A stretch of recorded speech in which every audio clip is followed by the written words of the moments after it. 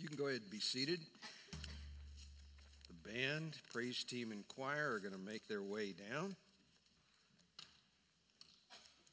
As they do, why don't you turn with me to the book of Colossians. We're in the New Testament. That's where we've been with this series that we started with the first of the year. Now let me just give you a little background, a little explanation, just in case maybe you have forgotten a little bit of what we're doing here. Try to get the word out as best we could, but one of the things that we did right before Christmas was we talked about our need here at Newbridge to really kind of connect the generations. And while we have always been a multi-generational church, while we have always been a church that has had ministry to the very youngest, to ministry to the very oldest, we haven't necessarily done a great job of connecting the generations. And that's one of the things that we're aiming to do with this worship format that we do on Sunday mornings now. Starting at 10:30, it gives us just a few extra minutes to where we can share and worship together. Our kids can be in here alongside their parents. And we'll have a time here in just a few minutes where our kids will go out along with their parents, grandparents, and we encourage mom, dad, grandma, granddad, if you'd like to go with them. We've got a message that is geared for your child, that is aimed at them. It's actually out of the book of Colossians where we are together in quote unquote, as the kids call it, big church. We're in that passage as well. Now what we do with these passages is that on early in the week, hopefully we'll get to the schedule where a week before we're preparing these passages, these messages, and Pastor Stafford, Pastor JD, and myself, we sit down together, go through the passage, come up with the sermon outline. We develop that together, preach the same message in here as what's back there with kids and their parents. It's just that the illustrations back there may be geared a little more at your kids' level so that parents, you can continue this discussion when you head home. So we're in this series out of the book of Colossians, and one of the focal points of this series as we've started into it is that what we believe about Jesus Christ, it really does make a difference. What we believe about him, not just that we believe in him, but what we believe about him, that it matters. And we've been taking this book, Colossians, of which the focus truly is so much of this book on Jesus Christ himself. We've been going part by part. We've covered through the first chapter. Today, we're going to look in chapter 2. We're going to read down verses 1 through 10. And the focus here out of this book has been about what we believe about Jesus Christ. And that's what we want to draw into this discussion. Today, we're reading, as we were reading and preparing here in chapter 2, as Stafford and JD and I were sitting and reading this passage, coming up with a sermon outline structure, breaking down this passage of Scripture, it became pretty obvious to us that this passage is talking about unity. It is talking about unity in the body of Christ. We feel that this passage is centered around that. Seeking unity in the body of Christ. What should unify us? That's really the focus here in this passage. What should be our unifying factor here within the body of Christ and seeking unity within the body? Now, I pulled out a few definitions of what unity is because it's probably important for us to understand what we're talking about here. Now, if you were to look up the word unity in the dictionary, you could go to a couple of different sources. You could do like I did. I pulled it up on Google, went to dictionary.com, and there were a couple of definitions there about unity. What does this word mean? What does it mean to be unified? Well, they had a couple of definitions. I didn't think they were all that great, but I'll read a couple of them to you. It said the state of being one or oneness. According to dictionary.com, unity is also the absence of diversity, unvaried or uniform character. I just want to say that when we're talking about unity within the church, we are not talking about the absence of diversity. That is not what we're talking about in the church. Unity is not uniformity. There is a huge difference. Uniformity means that we all fall into line all together. There is a sameness there about everything that we are and everything that we believe. The Bible doesn't talk about uniformity, but it does talk about unity. Now, the Merriam-Webster dictionary actually has a couple of great definitions for the word unity. Here's what they say: the state or quality of not being multiple. There's a oneness. Though there are multiple parts, we choose not to be multiple, but we choose to be connected as one. They also say it is a condition of harmony, accord. It's the quality or state of being made one. It's unification. Though we are different parts, though we have different places, though we have different experiences, though we have different personalities, though we have different backgrounds, we come together. We actually choose to bring what I am, who I am, the difference that I am, to be part of a greater whole because there is a greater good that we are aiming for together. That is the definition of biblical unity. When we talk about this topic, that is what we're talking about. We're not talking about uniformity. Everybody does not need to look the same. We are talking about unity. That is, you bring your difference, I bring my difference, I bring who I am, you bring who you are, you bring your gifts, I bring my gifts. We all bring them together and we make them, as we submit them to the leadership of the Lord Jesus Christ, we make them function together. He draws these together and unifies them by His Spirit, and He makes the church one in its function. That's what we're talking about. Now, this passage of Scripture deals with that and focuses on that passage, on that thought. Let's read here in chapter 2. We're going to start at verse 1 and read down through verse 10. Then we're going to let our kids and their parents go. For I want you to know what a great conflict I have for you and those in Laodicea, and for as many as have not seen my face in the flesh, that their hearts may be encouraged, being knit together in love, and attaining to all riches of the full assurance of understanding, to the knowledge of the mystery of God, both of the Father and of Christ, in whom are hidden all the treasures of wisdom and knowledge. Now, this I say, lest anyone should deceive you with persuasive words. For though I am absent in the flesh, yet I am with you in spirit, rejoicing to see your good order and the steadfastness of your faith in Christ. As you therefore have received Christ Jesus the Lord, so walk in Him, rooted and built up in Him and established in the faith, as you have been taught, abounding in it with thanksgiving. Beware, lest anyone cheat you through philosophy and empty deceit, according to the tradition of men, according to the basic principles of the world, and not according to Christ. For in Him dwells all the fullness of the Godhead, bodily. And you are complete in Him, who is the head of all principality and power. Now let's take a moment and pray together. Father, I ask that you would take this passage and you would use it to speak to our hearts today. Help us to understand about what it is you desire to do within your body, the body of Christ, not just this church, but certainly including this church, and how you desire to unify us by your power and your presence. In Jesus' strong name we pray. Amen. All right, we're going to take this time and we're going to allow our children and parents, grandparents, if you'd like to come. Today, you actually have Pastor Stafford preaching to you. And so Pastor Stafford will be preaching to our kids and their parents and any of the grandparents who'd like to accompany them back to the back, where they'll be covering the same passage of Scripture, the same topic today. Now, there's a question that lingers out here. We talked about what unity is. It's a oneness. It's an accord that we come together. It's not a uniformity, but it is a unity. It is a unification where we come together. But the question is why?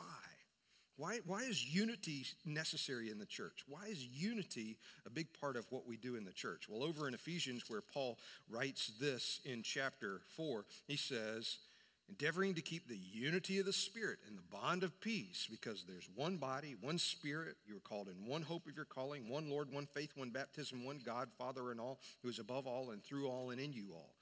Why is it important to keep unity within the body of Christ? Why is this a goal that we're aiming for? Well, first of all, we're aiming for unity within the church because unity provides a theological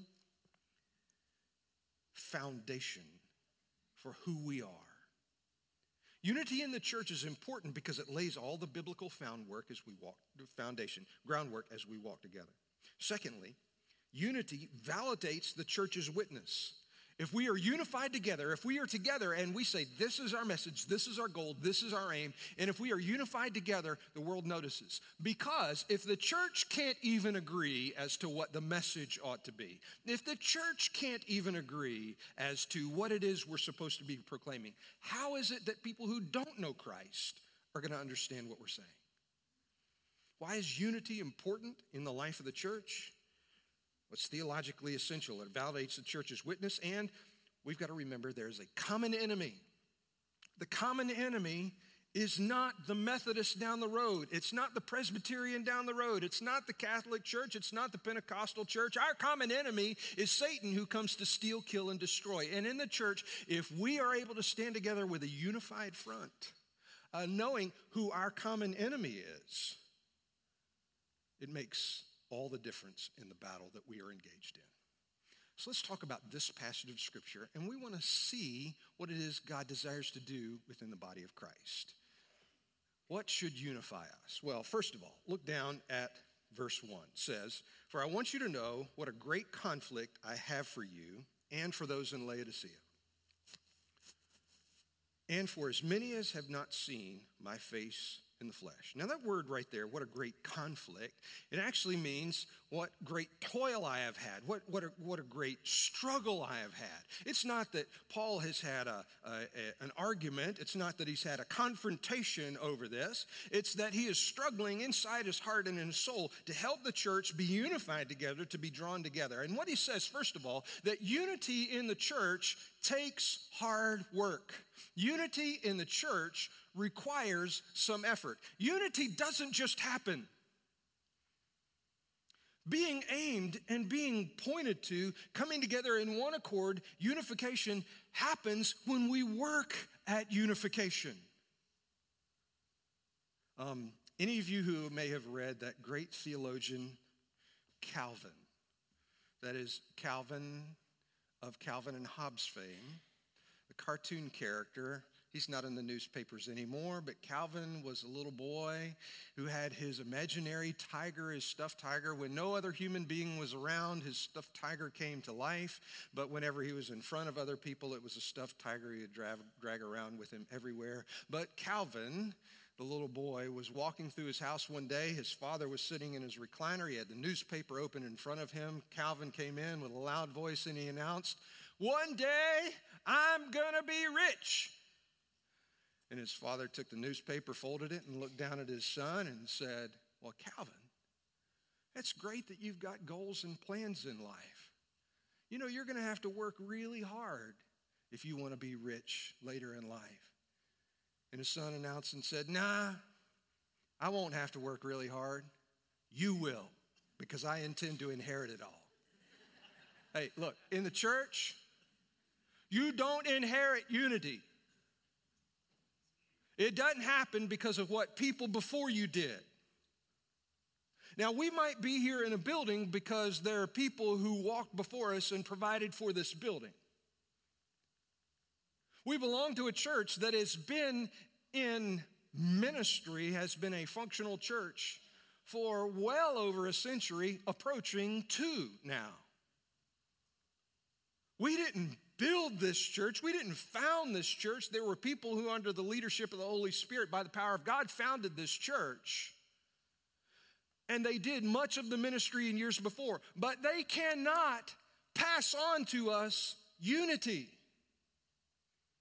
Unity is not something you inherit.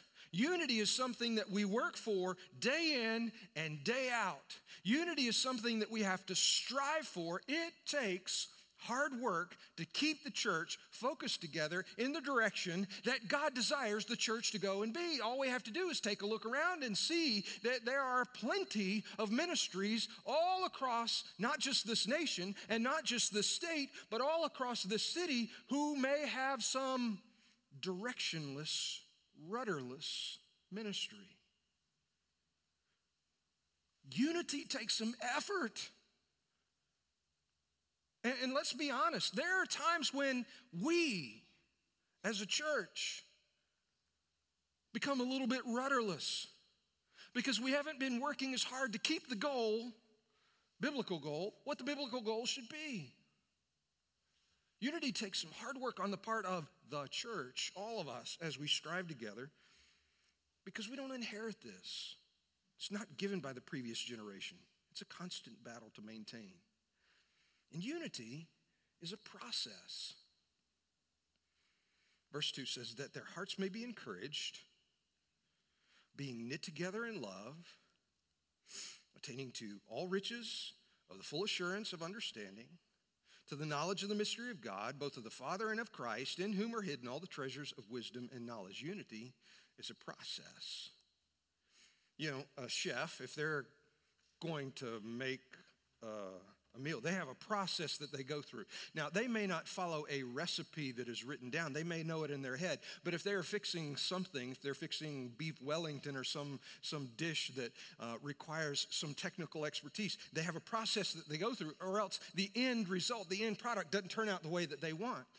You know, a chef, a bakery chef, they have a process that they go through. They don't just dump everything into the bowl and dump it back out, and there you go. There's a process that they go through. There's a mixing process, certain things that you put in at certain times. If you're going to have a meringue, you whip it in. You know, it's all that stuff. There's a process that goes on if you're going to make it right if you're a chef. A mechanic, if you take your car to the shop for a mechanic to check your car out, there's a process that they go through. Process eliminating certain things, but there's also a process that they go to repair certain things. If your car needs something, they don't just go and take all the tires off if you've got a headlight problem on the front of your car. There's a process that they go through to determine where they're going to focus and where they're going to work. In the church, unity is a process too. But what's the process? Well, it says right here. Here's where the process begins. Encouragement. Did you know that if we're going to attain unity in the church today, here's where we begin. Encouragement. That their hearts may be encouraged. It's awfully hard to be unified with somebody that we constantly criticize.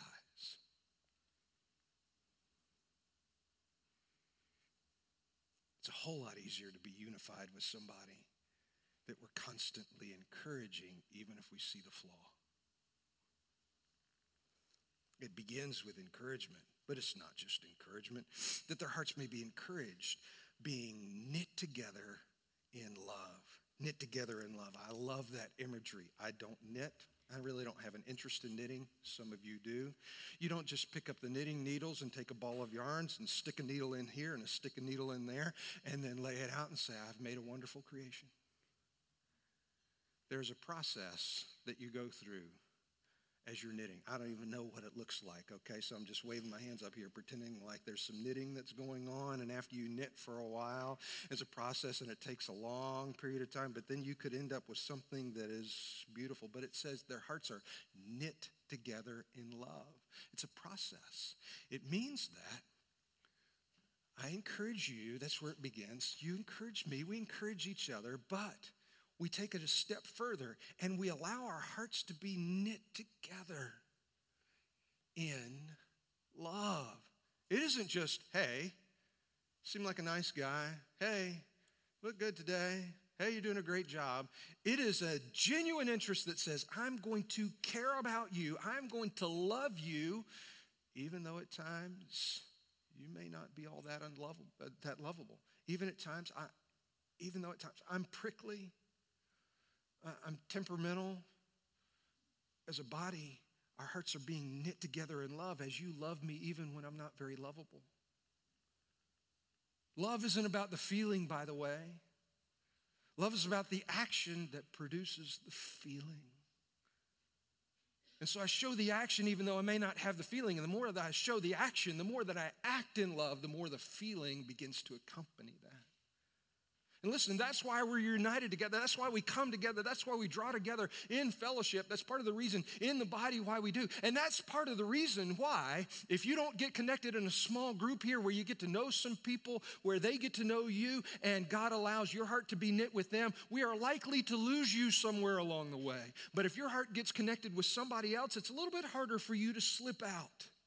If you make those friendships and connections, it's a little harder to slip away. I know that when the Lord brings that point in time where you may have to go somewhere else, He leads you to a new ministry, He leads you to a new location, it may be like a ripping inside your heart. It may hurt, but you know what, my friend? The reason it hurts is because you were doing it right.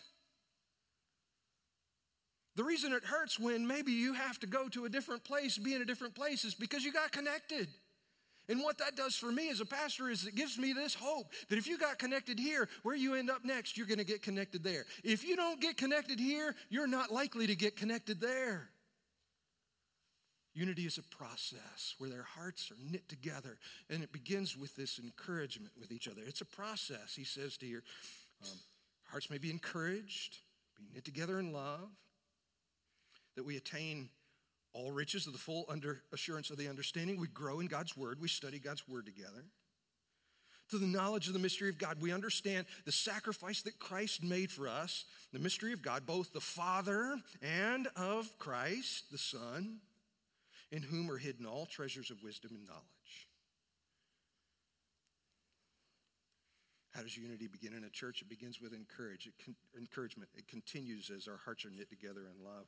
It continues as we gain an understanding of God's word. It continues as we begin to grow in our acknowledgement of what God desires to do in you and through you, both through the Father and the Son. If we're going to seek unity within the body of Christ, we've got to recognize it takes hard work, and we've got to recognize it's a process. Third, we've got to be careful as to what unifies us.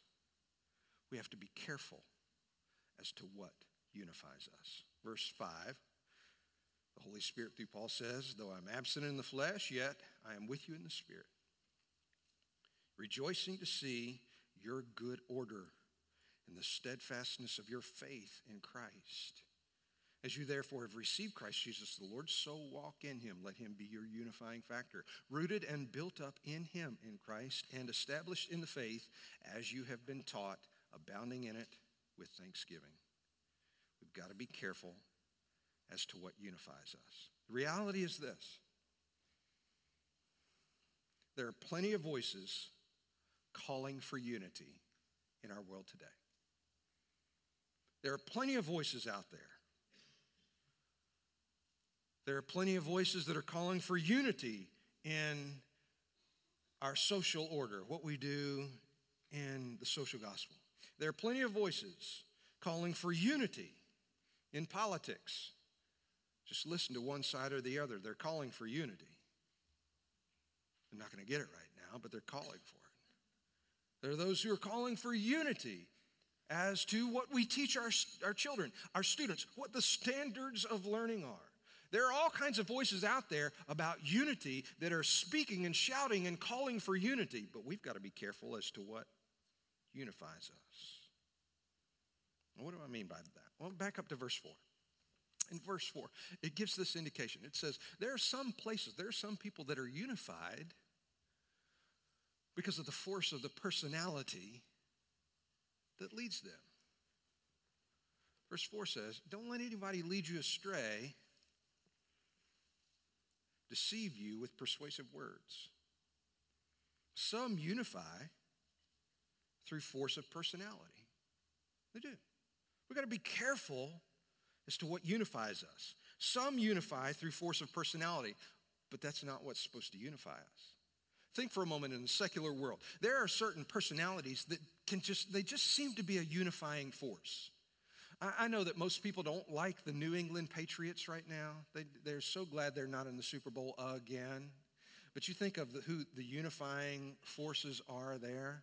There's a coach who's been there for a lot of years, and a lot of people don't like him unless they play for him. And there's a quarterback there who a lot of people don't like unless he's throwing you the ball. There are personalities that unify that team. You can think with other sporting events, you can think of a guy like Red Auerbach, who was the unifying force as the coach of the Boston Celtics for years and years. You can think of a guy like John Wooden, who was the unifying force as the coach of the UCLA Bruins when they won championship after championship after championship. There are some people who just through the force of their personality draw people to them, and spur them into motion, stir them to do something more. Even in the church, we see this. Even in the church, we see this. It's not just in the sports world. I mean, we see it in the business world. There's Warren Buffett. When Warren Buffett speaks, everybody listens. In the political world, there are forces there. There are personalities that draw them. But even in the church, there are people like Franklin Graham. Whenever Franklin speaks, there are people who listen to every single word that he says. Joel Osteen, when Joel Osteen speaks, whether you agree with him or not, like I don't, then you understand. There are people who listen to every word that he says. But if this church becomes unified because Rob Edwards is the pastor, I have failed you. I have failed. Because this church shouldn't be unifying over the force of one personality or 2 or 10. This church should have a different unifying force. Some unify through force of personality. Some unify through tradition. Look down at verse 8. Beware, lest anyone cheat you through philosophy and empty deceit, according to the tradition of men, according to the basic principles of the world, according to the tradition of men. Some unify through force of personality, but some unify through tradition. Now, this isn't so much personality-based. It's not driven by a personality. It's not driven by one person, but it's driven by the tradition that's been there, specific actions or codes that people are expected to follow. It's driven by tradition. Now, I'm not saying this is right or wrong, but in our culture, in our secular world, there are groups that are out there that their traditions steer them. Anybody who belongs to the Masons know that their traditions steer much of what they do. There's a rite and a ritual that they're expected to follow. Maybe a better example for you ladies might be if anybody belongs to the Red Hat Society. Anybody in here, by the way, belong to the Red Hat Society? Do you know what this is? Maybe it's not as big anymore, but you know those ladies who get together with conventions, got the big red hats and got the purple feathers and whatever. A few of you may, anyway. Red Hat Society was established so that ladies could have some fellowship together. Oh, but my goodness, don't you dare show up at a Red Hat gathering with a green hat. Oh, no. When you go, you better have a red hat, a red coat, a red skirt, a red shirt. You might have a purple sash or some other kind of purple highlight on you, but it is red and only red, and you better not wear any other color on your hat because it's the Red Hat Society, and they're unified through some of their tradition. Sounds silly? Well, aren't some of our traditions in church just as silly? There's some traditions that unite people, even in the church, that are just traditions, that are not necessarily based in Scripture. That the Bible is not the driving force, neither is Christ the driving force. We see that.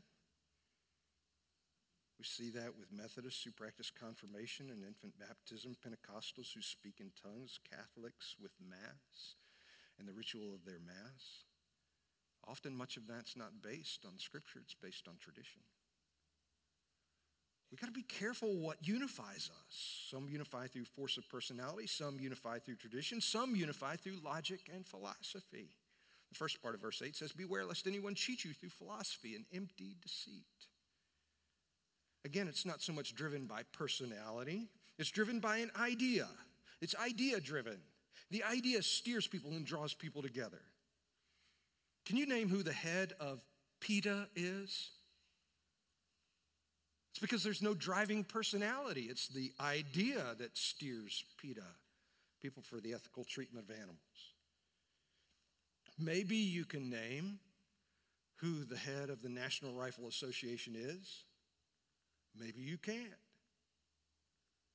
But it's the idea that steers much of what they do together.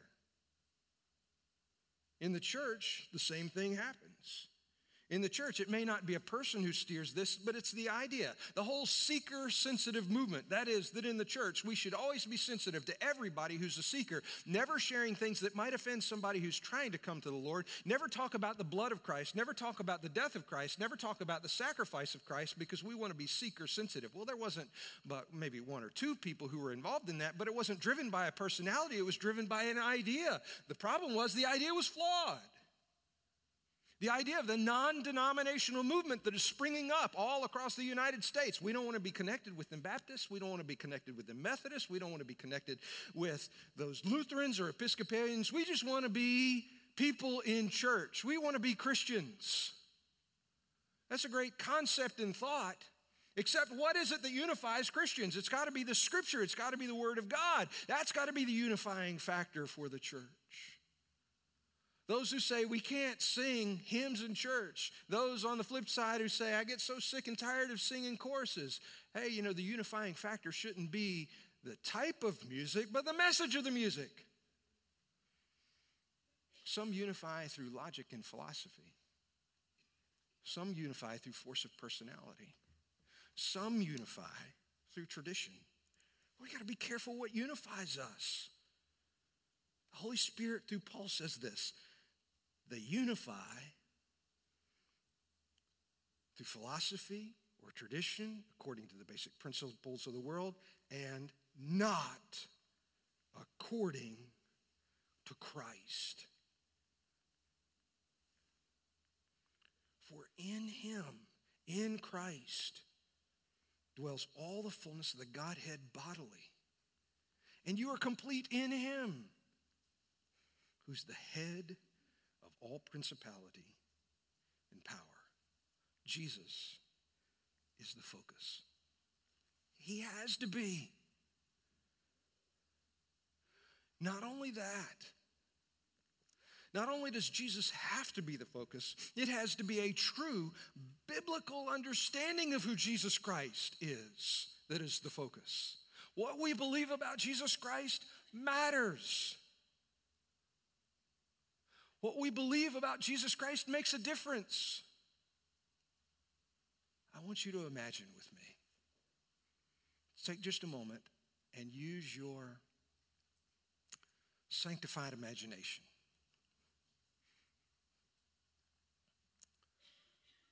It is the last day.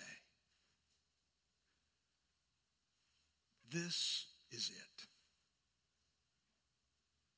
It is the last day. It is Judgment Day. And we are called to stand before the Father in heaven and his Son, Jesus Christ. And as we come before the throne, and we walk before God Almighty, and he looks down and he says, Rob, why should I let you into my heaven? Imagine with me how it might sound for me to say, well, Father, you know, I always believed that Jesus was a good person.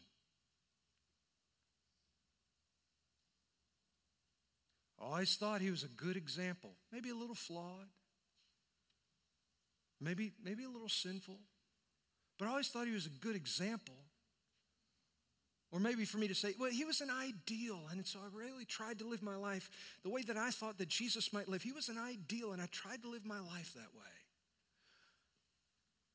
What do you think God is going to say to me in that moment if that is my answer? Well done, good and faithful servant. You've been faithful in a few things, enter into your master's rest. I guarantee you it won't be those words. Because Jesus didn't come as just a good person. He is the fullness of God in the flesh. And he lived a perfect human life. And he went to the cross of Calvary and he died on the cross to wipe away my sin. And unless I confess him as my Savior, call on him as my Lord, acknowledge that I need a Savior to wipe away my sin and place my trust in him, I will not go in. The Bible is so very clear on this. Now, you may think, I'm not sure that I buy that. I'm not sure that I agree with that. I'm not sure I agree with that Bible stuff. There are a lot of people who don't. My friend, what do you know about Jesus that you didn't learn from this book? What we believe about Jesus Christ matters. Unity for unity's sake is not what God wants. Unity will not be pleasing to God unless it is unified around Jesus Christ, our Savior.